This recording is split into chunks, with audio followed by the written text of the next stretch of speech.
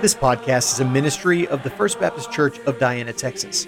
If you're in East Texas, you can gather with us on Sundays at 10:15 a.m. You can find more episodes of our podcast on iTunes, Spotify, and on our website, www.fbcdiana.org. Thanks for listening. Well, if you have your Bibles, I'd be really happy for you to open those up with me to the book of Acts. Acts chapter 16 is where we are going to be today. If you did not bring your own Bible, then there should be a hardback black one like this and a seat back nearby. And if you're looking for Acts chapter 16, you're looking for page 870. As we get started, I just want to make a quick mention. We have a few more children in the room than we normally do. I just want to assure you, if you're a parent or grandparent or friend of a child that's sitting nearby, it not only doesn't bother me that you have children in the auditorium this morning, but I'm so happy that you do. One of the main ways that both of my two sons have come to understand what it looks like for a Christian to gather on the Lord's Day is by watching mom and dad and other Christians do that regularly. So my 6-year-old, along with all the other children in the room, will contribute their own noises and distractions during today's service. I would just encourage you to do the best you can to pay attention. But I trust that the Lord's Word is fully capable of doing the work in our hearts, even with little ones in the room, and that the pros far outweigh the cons. So thanks for bringing your kids here today. I'm so glad that you did. And I pray that the Lord would use a portion of what they see and hear today to draw their little hearts to Himself.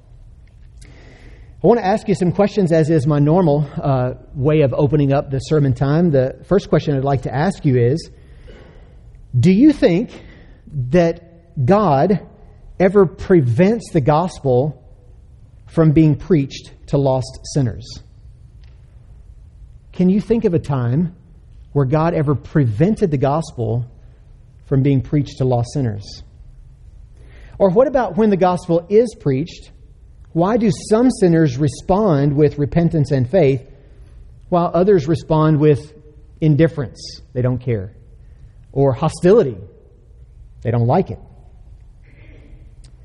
And what are some of the practical ways that you and I can be active evangelists, even if we're not in some sort of professional Christian status? How can we, with our everyday lives, live as active evangelists? Well, I think that all of these questions are addressed and much more in our passage here today, but I want to give a little bit of background before we dive in. Chapter 15 of the book of Acts, where we've been previously, is sort of a dividing line in the whole book of Acts in at least a couple of ways. Most of Acts 15 describes the watershed moment when the early Christian church dealt definitively with the question of Gentile converts. Do they have to follow the law of Moses in order to be true followers of Jesus? No, they answered to that question. Salvation is through the grace of the Lord Jesus Christ, Acts 15:11, and available to all who simply and truly believe the gospel, Acts 15:9. But the last 6 verses of Acts 15 describe the parting of ways between Paul and Barnabas, the addition of Silas to Paul's missionary team, and also the beginning of Paul's second tour of missionary duty. In this way, as I said, Acts 15 sort of serves as kind of a hinge, a dividing line. This beginning of the missionary journey of Paul, his second one, it included, as you might recall us talking about not too long ago, Paul and Barnabas wanting to revisit the brothers in every city where they had proclaimed the gospel to see how they are. Now, as I mentioned last Sunday, Luke turns his attention for the remainder of the book of Acts on the Apostle Paul. Now, this is the main focus throughout the rest of the book. Now, Luke's overarching focus is on the spread of the gospel and Christ's kingdom in the world. First in Jerusalem, remember Acts chapter 1, verse 8, in Jerusalem and all Judea, then in Samaria, and then ultimately to the ends of the earth.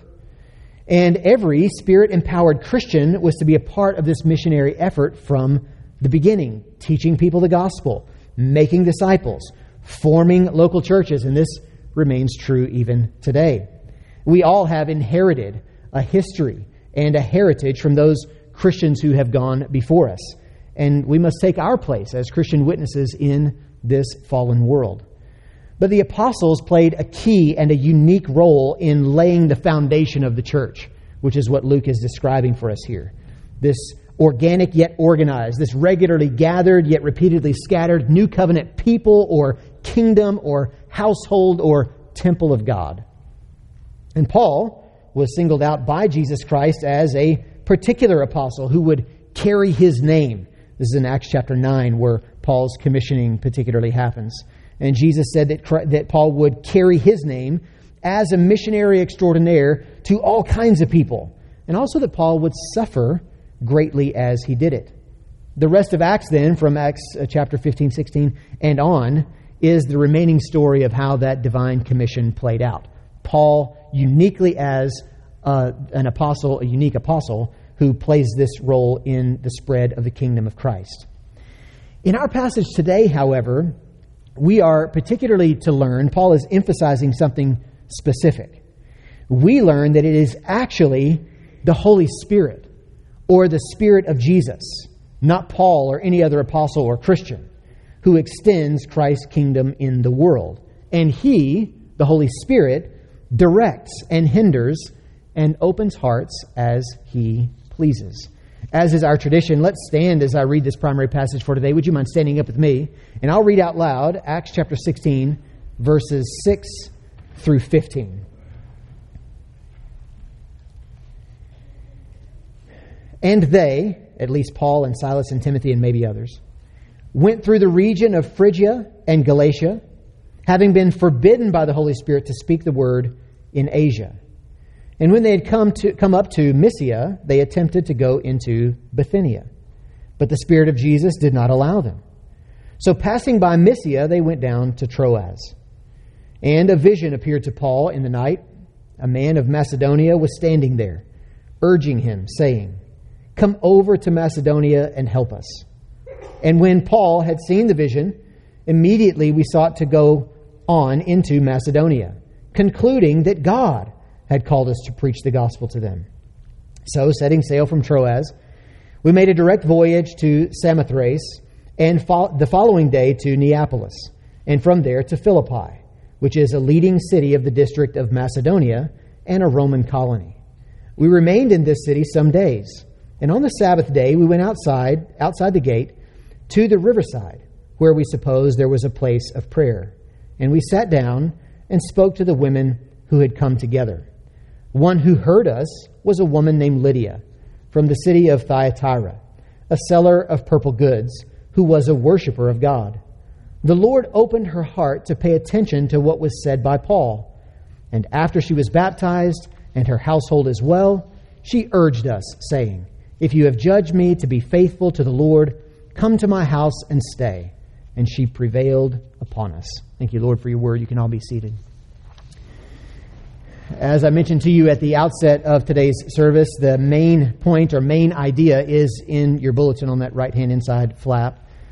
Just a repeat, though, and hopefully it's on the board behind me. The main point, main idea, I understand to be this section of the book of Acts, is that the gospel message itself, and not only the content of the gospel, but the message, is a gift of God's grace. And we who know it ought to share it promiscuously, wide and far, trusting God with the results. The gospel message itself is a gift of God's grace, and we who know it ought to share it promiscuously, trusting God with the results. For those who'd like to take notes, the 3 points that I'll make today before we head into our time of observing the Lord's Supper will be these. First, looking especially at verses 6 and 7 and 8, and seeing the spiritual prohibition there. Then, looking at verses 9 to 13, we'll see both the spiritual directive and the practical methods that are on display for us. And then third and finally, we'll see the spiritual illumination in verses 14 and 15 that God brings about in the heart of Lydia. Well, let's start off looking right back up there in verses 6, 7, and 8 and think about for a little while this spiritual prohibition that we see. The first thing we want to recognize is that God, the Holy Spirit, is the main character of our passage today. The Holy Spirit was the primary sender of Paul and Barnabas on their first missionary journey from the church in Antioch. So it's not surprising that we see him playing a major role here too at the beginning of Paul's second missionary journey. There are supporting actors, of course, in our passage today. Paul, his traveling party, and Luke himself seems to join the group in verse 10. If you see it there in Acts chapter 16, verse 10, Luke consistently before that talked about they and them. But after 16 verse 10, or including 16 verse 10, Luke starts to use words like we and us. And we also meet some other interesting characters. A lady named Lydia, we meet in verse 14, and a handful of unidentified women along with her, as well as Lydia's household. All of these are sort of background and supporting characters. But the Holy Spirit is the most important and main character in our passage. This second missionary trip is really the extension of the first. And so, as I said, the Holy Spirit initiated the whole thing. During this second journey, the Holy Spirit forbade, according to the English Standard or King James, or prevented, NET, or kept, the NIV, Paul and his companions from speaking the word in Asia. That's verse 6.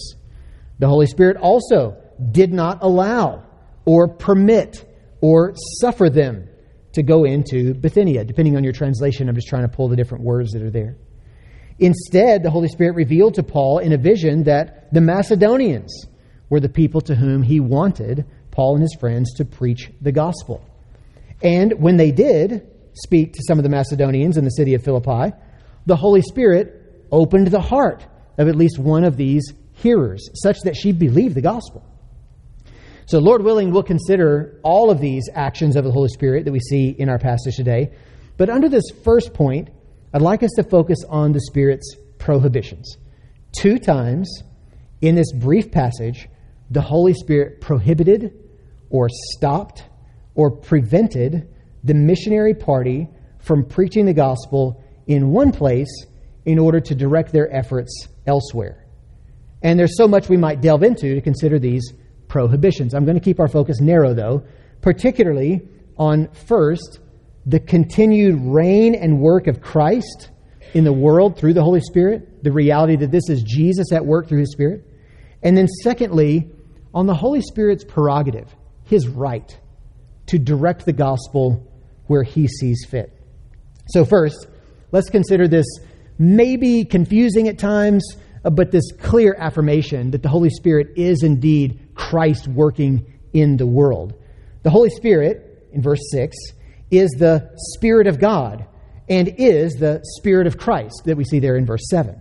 So the Holy Spirit is how He is mentioned in verse 6, and in verse 7 it's the Spirit of, He is the Spirit of Jesus. The Scripture presents us with several assertions about God that we have to sort of collect and keep in our minds if we're to understand rightly both who and what God is. I think that often people can get twisted into knots if they try to press the doctrine of the Trinity too deeply into a philosophical container. But I think there are at least 2 categories, philosophical categories, that are helpful for us today. These historically are Christians have defined the doctrine of God, who is God and what is God, in exactly those kind of categorical terms. That God is 1 what and 3 whose. That God is 1 being or thing or essence, and that God is 3 in person or in subsistences. Just to use some technical words to remind you guys that Christians have been thinking deeply about these things for a very long time. So the Bible teaches us that there is 1 God who has revealed Himself as Father, as Son, and as Spirit. The Holy Spirit then is the 3rd person of the Trinity. And He possesses all the same attributes as the Father and the Son. The Holy Spirit is specifically called the Holy Spirit, but the Godhead is Spirit. The Father is Spirit, and the Son is Spirit. There's this reality that the triune God in totality is a spirit and does not have a body like we do, as the Catechism goes that we've taught our 2 sons. He, God, is Father, Son, and Spirit, and is essentially non-corporeal, does not have a physical being. Now, of course, God the Son did take on a body like ours when He took on human form, according to Scripture. When God the Son became Jesus of Nazareth in the womb of a virgin. But the essence of the triune God did not change in the least when that happened. Now, as I said before, philosophers can tie themselves into knots over the Trinity, but we don't have to. So if you feel like your mind is going numb, even by the things I've mentioned so far, stay with me. We simply need to keep in our minds that God is one what and three whos. These three are distinct. The Father is not the Spirit or the Son. The Spirit is not the Father or the Son. And yet these three are never separate. We cannot speak of one without relationship to the others. We don't have to understand the mechanics. I don't think anyone is really fully capable of understanding the mechanics. We just need to remember that God is the one who has revealed His own character, His own nature, and His own personhood to us, and we need to take His word because He knows Himself better than we ever will. So that said, the Holy Spirit is the Spirit of the triune God. He is the Spirit of both the Father and the Son. In fact, the Bible uses interchangeably these various terms to refer to the Holy Spirit. The Spirit of God, the Spirit of Jesus in our passage here, the Spirit of Christ. Romans chapter 8 is an example of this, as I said, our text here today. And also Acts chapter 6 is another example of this. So the Holy Spirit in verse 6 of our passage here today is the same as the Spirit of Jesus in Acts chapter 16, verse 7. And so when Luke uses this designation, Spirit of Jesus, as distinct from the Holy Spirit in the previous verse, I think what Luke is intending there is not to say this is a different spirit, but rather to remind us that it is actually Jesus, God the Son, who is at work still in the world by the power of His Spirit. It is He Himself who is working and directing and building up His church, just as He said He would do. And He's doing it by the power and the presence of His Holy Spirit. So this is Jesus' ongoing work in the world. Now the second feature of this that we want to think about is that the Holy Spirit, because He is God's Spirit, because He is the Spirit of Jesus, He has the right or the prerogative to send the gospel to one place and not to another. And now it's clear that Christ intended His disciples, His followers, to bear witness to the gospel as far out into the world as possible. This is clear from Acts chapter 1, verse 8, from Matthew chapter 28, verses 18 to 20. This is Christ's commission to His people. Go as far as you may, preaching the gospel to all who will hear. However, that does not mean that every nation or state or town or person would immediately or always have a gospel witness. As a matter of fact, many nations in history have come and gone with no gospel witness at all. It's just a matter of historical fact. And many people, even today, live their whole lives without ever hearing the gospel. Once again, these are facts. Did you know that nearly half of the world's population today is categorized as unreached? This means that the number of professing Christians among their people group is less than 5%. So less than 5 out of every 100 people in this particular people group would profess to be Christians in half of the world's population. Just over a quarter of the world's population falls into an even worse category. So half of that half. The Joshua Project calls these frontier peoples. And these are people groups with less than 0.1%. Not 1 out of 100, 1 out of 1,000. 0.1% calling themselves Christians.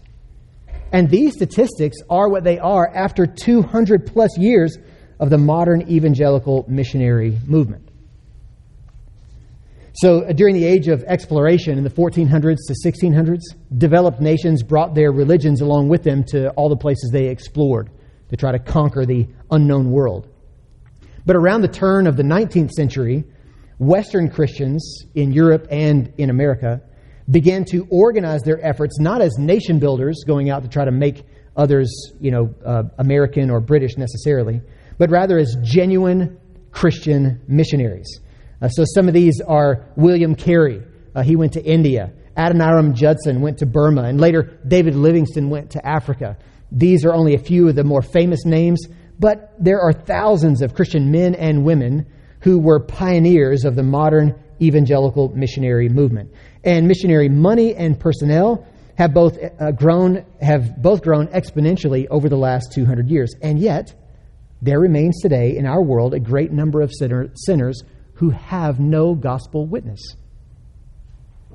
Now, brothers and sisters, this reality may be a wake-up call for some of us here today. What are you doing for the sake of the Great Commission? Are you making disciples among the people that you know, at least the ones that you can reach? Are you praying for the conversion of sinners in Diana, in Longview, in Ore City, in Gilmer, in China or India or Pakistan? Are you contributing out of the surplus of your finances to the preservation and the extension of the teaching ministry of this local church or other local churches? Are you giving your support to help the missionary partnerships that we have existing with our congregation here? Or maybe God would have one or two of us in the room consider taking up everything, selling it, going across the world to a whole different country with a different language and a different culture to invest ourselves in gospel ministry. If you'd like to consider that, I'd be happy to consider that with you. Think about what your qualifications are for that and what your options are. Just come talk to me if that's something you'd like to do. But friends, there's another side to this coin. Yes, Jesus Christ has commissioned every Christian to be a disciple-making disciple, and some Christians will cross geographical and even language barriers to make disciples, but God the Holy Spirit has the right to make the gospel witness more or less accessible at any given place or time. It is a fact that the gospel has been both visible and veiled at various places and times in history. And God is sovereign over such ebbs and flows. Right here in our passage is evidence of that reality. Think about it with me and follow along. The Holy Spirit forbade, prevented, kept Paul and his companions from speaking the word, the gospel, in Asia. The Holy Spirit also did not allow or permit or suffer them to go into Bithynia. Luke is flat out telling us that the missionary team was not able, because of some physical hindrance or maybe some special revelation from the Holy Spirit, that they were not able to preach the gospel to lost sinners. They could not travel north or east in their efforts to preach the word. And listen, there was no other missionary effort. Paul and Silas had gone to go be missionaries, and they were trying to head north and east, and the Holy Spirit wouldn't let them. Barnabas took John Mark, and they were headed southwest. When the Holy Spirit said, "No, Paul, you're not going north and east," no one else was going northeast. There are many good applications, I think, here. Stuff for us to consider. But I think we would all do well to hear and to see this morning the warning not to presume upon the grace of God. We praise God that we've had such a gospel witness near us for so long, but it is not something that we can or should expect. God does not owe the message of His grace and mercy to any sinner. If we are hearers of this fantastic news today, then we ought to praise and thank God for God's Holy Spirit's work in our hearts and in our lives and in the circumstances of our lives. We should praise and thank God for His grace in sending Jesus, and we should thank God for His grace in sending us the message about Jesus so that we would know. Point number 2, a spiritual directive and practical method. In the middle of our passage, this middle section, there is the coming together of God's sovereignty and human efforts in evangelism. Verses 9 to 13 is where we're looking now. And we read that the Holy Spirit did direct Paul's missionary efforts, not just telling him where he could not go, but directing Paul where he should go. And we also read that Paul and his crew applied practical methods. Let's think about the spiritual directive. Let's think about the practical methods, and let's think about how we can apply this to our own lives. So first, the spiritual directive. God's Spirit, the Holy Spirit, the Spirit of Christ, the Spirit of Jesus, gave the Apostle Paul a vision of a Macedonian man who was pleading for help. We see that in verse 9. And Luke tells us that Paul and the rest concluded or gathered that God Himself, not merely this supposed Macedonian man, that God Himself had called or summoned them to preach the gospel to the Macedonians. And the phrasing of verse 10 indicates that Paul and his companions thought of this vision as a sort of a positive answer to the roadblocks they'd been getting before. So God's Spirit so far had said no to Asia and to Bithynia. So the inevitable question for the missionaries was, all right, so which direction? It seems like this is the positive answer. Macedonia. That's where you're going. Friends, sometimes I hear Christians today talk about evangelism just like this. They talk in terms of waiting for spiritual appointments or divine encounters, as though God is going to somehow give us a vision from heaven about who it is we're supposed to share the gospel with. Now, there are certainly examples of supernatural intervention throughout the book of Acts, but this is not the norm. Even for the book of Acts, it's not the norm. And it's definitely not the way the Bible instructs Christians to think about evangelism. The Bible teaches us, everyday Christians, to think about evangelism as a necessary combination of righteous living and gospel proclaiming. Now, righteous living, I understand, is the necessary backdrop of gospel proclamation. In other words, if we don't practice what we preach, then we're not a credible witness for Christ. People won't believe us. Repeatedly, the New Testament commands Christians to be self-controlled, to renounce ungodliness and worldly passions, to be zealous for good works. All of this is to live righteous lives. Titus 2, 1 Peter 3, elsewhere. So, brothers and sisters, we must war against sin. We must pursue holiness, and we must work hard to align our understanding of such things, what sin and holiness are, with what the Bible says they are. We must do this for the sake of our own joy. Our joy will increase as we try to live holier lives. We should do this out of love and gratitude for our Savior. If we genuinely love the Lord Jesus Christ, we will obey His commands. And we should do this for the credibility of our Christian witness. If we live more faithful lives to Christ, we will be more believable witnesses for Him in the world. And then, brothers and sisters, we must open our mouths and tell others the good and bad news of the gospel. This is our Spirit-inspired directive every day, all day. 2 Corinthians 5 says that God has reconciled sinners to Himself through Christ. And God has entrusted the message of reconciliation to the very ones who have been reconciled. Therefore, the Scripture says, 2 Corinthians chapter 5, we are ambassadors for Christ, God making His appeal through us. So you and I do not need a supernatural vision, nor should we wait for some emotional sense that God really wants me to talk to this person.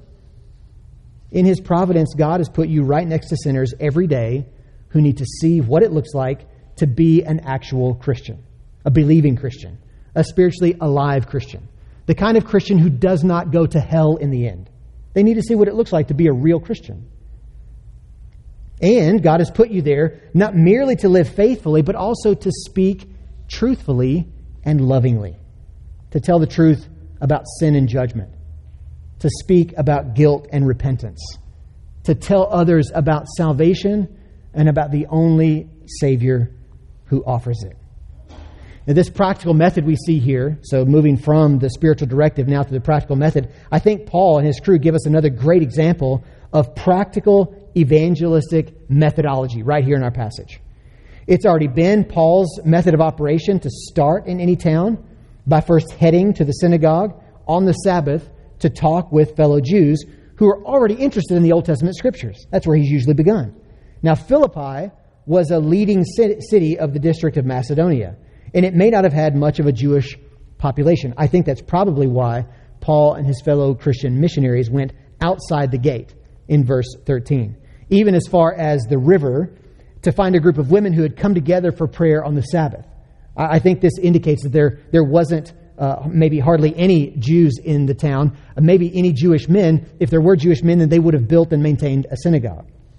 Whatever the demographic makeup, though, of Macedonia, we know that it was mostly Gentile. And that's why Paul's traveling there anyway, is because he wanted to preach the gospel to Gentiles so that he might fulfill the commission that Jesus gave him. And in this passage, we can observe Paul's consistent and practical methods for evangelism. Think about it with me. Paul, in verse 12, he went to a leading city where he wanted to evangelize. He set up shop there for a while. Luke says in verse 12, we remained in this city some days. He hung around for a while. Paul targeted those people with whom he had the most common ground. In other towns, as I said, that was the Jewish men in the synagogues. But in Philippi, the ones with whom he shared the most common ground were women who had come together in a place of prayer on the Sabbath, verse 13. And finally, Paul and his Christian brothers, they preached or spoke the gospel to them. Let's take each one of these in turn and think about how we might apply these practical methods in our own lives. So first, Paul went where the people were and where other people would be. So in your situation, unless you're planning to plant a church somewhere or a missionary strategy, then God has already put a targeted population right around you. God has placed people around you who you often run into, people you often interact with. And so where is that for you? Where do you often run into new people? Where do you often interact with people that you're building a relationship with again and again and again? Well, for most of us, the main place that we interact with others is on our job. So how are you thinking about your time at work as an opportunity for evangelism? It's no mistake that God has put you there. Now, for some of us, the main places we run into non-Christians is in the context of community activities. So how are you living as a Christian witness in your community, looking for ways to point other people to Jesus? All of us interact with non-Christians somewhere. We visit the mechanic. We talk briefly with the checker at the grocery store or the gas station. Maybe some of us do cardio and lift weights beside sinners all the time. We connect with others over hobbies, and some of us live with non-Christians right here in our home. Think about it in our own homes, especially parents. Non-Christians live with us. Our children are not yet believers until they can understand the gospel and believe, cling to the Lord Jesus Christ themselves. What a great opportunity God has given us to teach them the gospel and to show them what Christianity really looks like. God help us to be witnesses to those who are right nearby. The second thing we see Paul exemplify here is that he hung around long enough to know where he could find the people with whom he had the most common ground. So he stuck around for a little bit, observing this town. As I said, in the previous towns, he would just go to the synagogue. He knew that's where he had common ground with folks. In this town, there wasn't one of those, or it doesn't seem to be. So he's hanging around for a little while and trying to find, all right, where are the people that I'm going to find at least some initial connection? This is his method of operation. And so he does. He finds people who are these Gentiles who are at least familiar with the Old Testament. Elsewhere in Acts chapter 10, Cornelius is one who's called a God-fearer, a Gentile who's like this. Lydia, in our passage in verse 14, is a worshiper of God. So these are the folks who already have an interest in the Old Testament. They're already having some kind of biblical worldview that Paul can begin to share the gospel with them. But for all of us, we have a great deal in common with people who are very common in East Texas who are nominal Christians. They say that they're Christians. They at least know enough about the Bible to know that they should obey God, they should love Jesus, they should think well of the local church. But if you or I will just ask them a few questions, we will often find that they have no real intentions of obeying God when His ethics disagree with their own. They don't actually love the Lord Jesus Christ of the Bible. They love a Jesus of their own imaginations. And they haven't been to a Sunday church gathering in years, wherever they say they're keeping their membership, whatever that means. Brothers and sisters, focus your evangelistic efforts right there. What a model of this was Kathy Ford. She wasn't the most articulate person, and she hated talking in front of people. But she loved her sisters and her mom, and she knew that the Scripture could do spiritual work in them that she never could. So she organized a weekly Bible study where she'd sit down with her sisters and her mom. This happened off and on over the course of years. Sometimes one of her sisters would be on speakerphone on the table at the meeting. But they'd read a portion of the Bible, they'd talk about it, and then they'd pray together. And over the course of time, the Word and the Holy Spirit did the work. Praise God for the fine example that Kathy is to many of us. Brothers and sisters, you might one day be a Christian apologist who debates atheists or Muslims or Jehovah's Witnesses. But don't wait to be loaded for bear before you go hunting squirrel. Look for the folks right nearby. You don't have to be a Christian apologist to be a gospel witness. Just talk to the people you already know about the Jesus you love and serve. Ask them questions about what they really believe. And talk with them about what the Bible calls spiritual fruit. Do they have any? If so, how might you encourage them to exhibit more? If they don't have any spiritual fruit, then have an honest and loving conversation with them about what that might mean about their real spiritual estate. Maybe they aren't actually Christian. The third practical method we see on display here is that Paul and his friends, they actually preached or spoke the gospel. They didn't just live righteous lives and then talk about the weather or baseball or politics. No, at some point or another, they laid out the gospel and they called for repentance and faith. This leads me into my third point for the sermon. But right here, I just want to say, I think this is probably the aspect of evangelism that catches most of us. We are happy to talk about Jesus. We're happy to talk about the local church. We're happy to talk about Christianity. But we're hesitant to lay that either-or decision in the laps of our friends. Either you're going to follow Jesus from here on out, or you're not going to follow Jesus. And we don't have to be jerks when we do that. We don't have to sever our friendship if they say no. But brothers and sisters, we have to get to the point in the conversation where we actually lay that in the laps of those we love. That either you are following Christ or you are rejecting Him. Number 3 in the sermon today, spiritual illumination. Looking last now at these last couple of verses. Verses 14 and 15. As always happens on Sunday mornings, we are not able to squeeze every drop of goodness from the passage. Today, as a couple of Sundays ago, I'm probably going to disappoint those of us who want to get into the polity issues that arise from the events in Acts 15 with the Jerusalem Council, or here with the baptism of Lydia and her household. I assure you that no one in the room would be happier to talk about polity and the church ordinances or sacraments than me. But I don't think that's the main idea here. And I think most of us will benefit more from considering how Lydia was converted. I think that's Luke's point in including such verses in this passage. Look with me at verse 14. I want you to see it for yourself. Luke says, "One who heard us," that is Paul and his companions preaching the gospel, "was a woman named Lydia from the city of Thyatira, a seller of purple goods," which probably means she was wealthy, "who was a worshiper of God." Once again, this is someone who was a Gentile, who, as much as Gentiles were allowed, lived under the Mosaic covenant. So this is the kind of person Lydia is. She's probably a wealthy lady. She's on the Sabbath, gathered for a time of prayer with some of her friends. She's a Gentile, so she's doing this contra her what's socially acceptable, socioeconomic and cultural status. She's there, and she is doing what she understands to be right under the Mosaic covenantal instructions.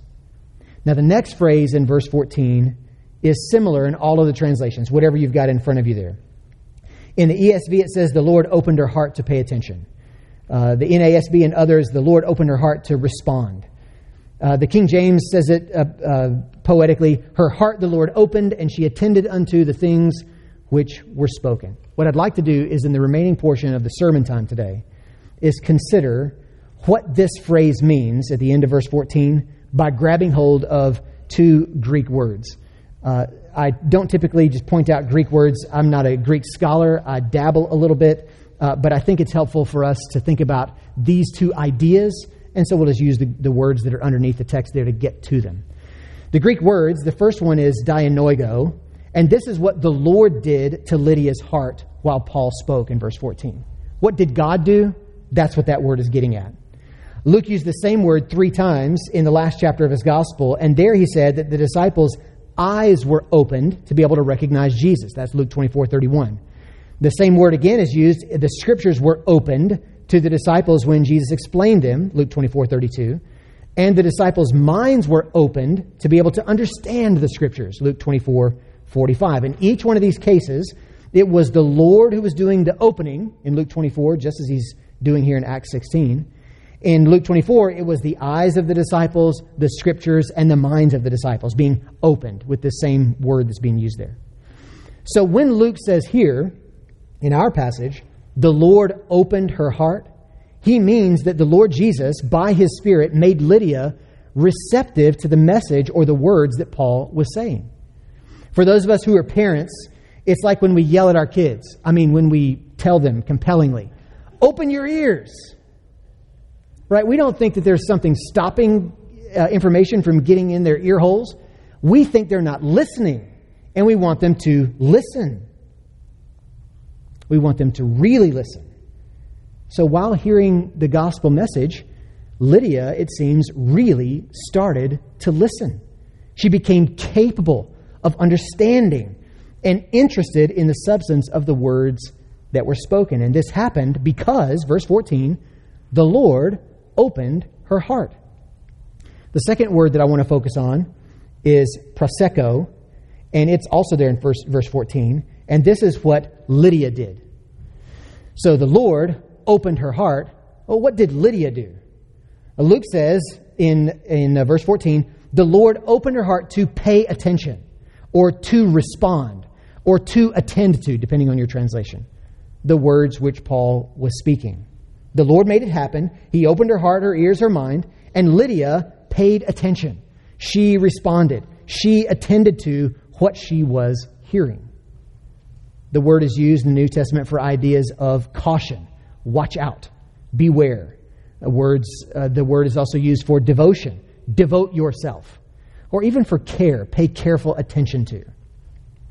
The idea, I think, is that Lydia began to hear what Paul was saying with a heart that believed the words were true.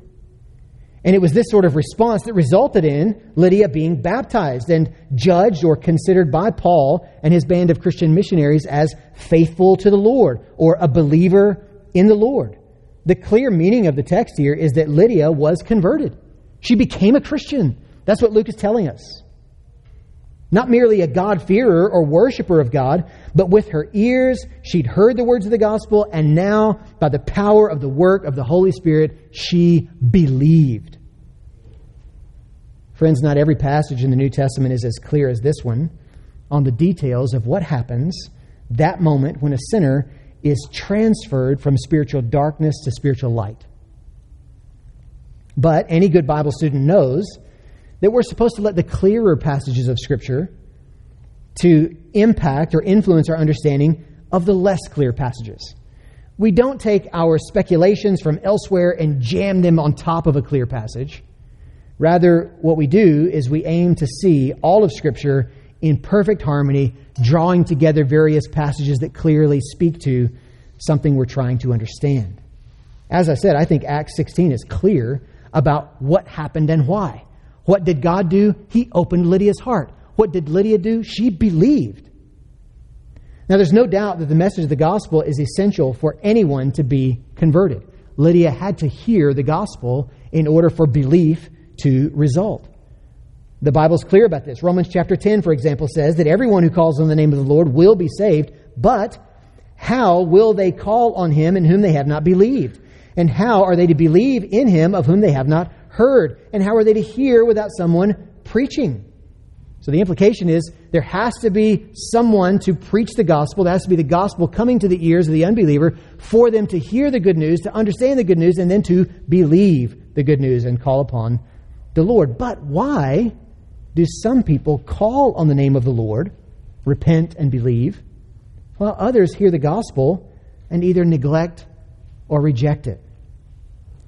Well, back in the first few verses of our passage this morning, we were reminded that God does not owe the message of his grace and mercy to any sinner. Not only does he not owe grace and mercy to any sinner, he doesn't owe that message to any sinner. The Holy Spirit was and is fully within his right to steer Paul's missionary team away from Asia and Bithynia and toward Macedonia. The gospel is a message about God's grace, and the very act of hearing the gospel is also a gift of God, a gracious gift of God. Now, here in the last couple of verses of our passage, we're reminded that God is the only one who can change the sinner's heart. We can preach, we can teach, we can plead, we can pray, and we should certainly do all of those things. But only God can bring about spiritual life to the spiritually dead heart. The Bible, again, is crystal clear on this point. I'll just cite 3 passages briefly. The natural person, the Bible says, does not accept the things of the Spirit of God, for they are folly or foolishness to him. 1 Corinthians 2:14. And again, the word of the cross, or the word about the cross, the gospel, is folly or foolishness to those who are perishing, to those who are lost. 1 Corinthians 1:18. And again, the God or the ruler of this world has blinded the minds of the unbelievers to keep them from seeing the light of the glory of the gospel, the glory of Christ. That the God of this world has blinded the minds of the unbelievers in some sense. 2 Corinthians chapter 4, verse 4. But if this is true, you might ask me, well, then how in the world does anybody believe the gospel?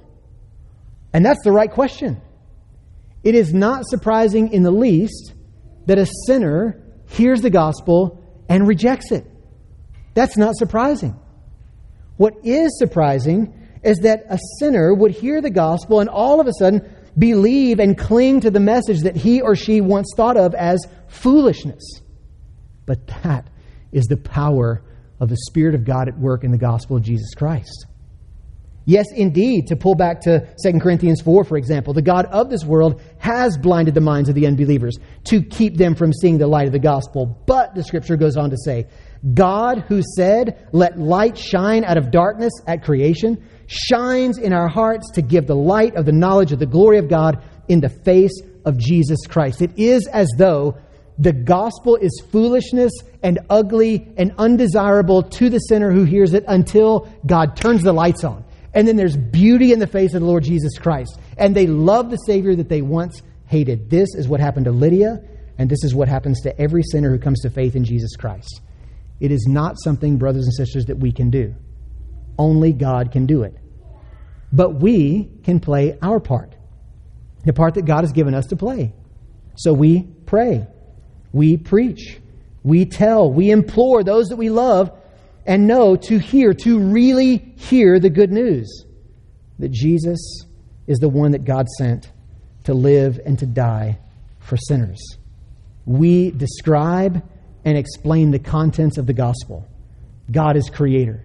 Man is guilty sinner.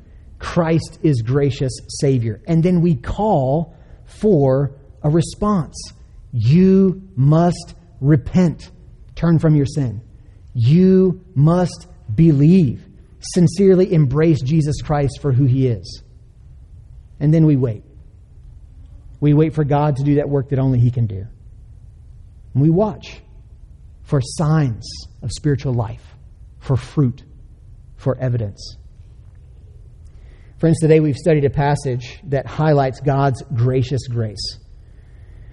We've been reminded that the Christ or Messiah that God sent to save guilty sinners was not sent to do a work that was owed to any of us. Rather, the work of Christ on the cross and the Spirit's application of that work are both acts of God's sovereign grace.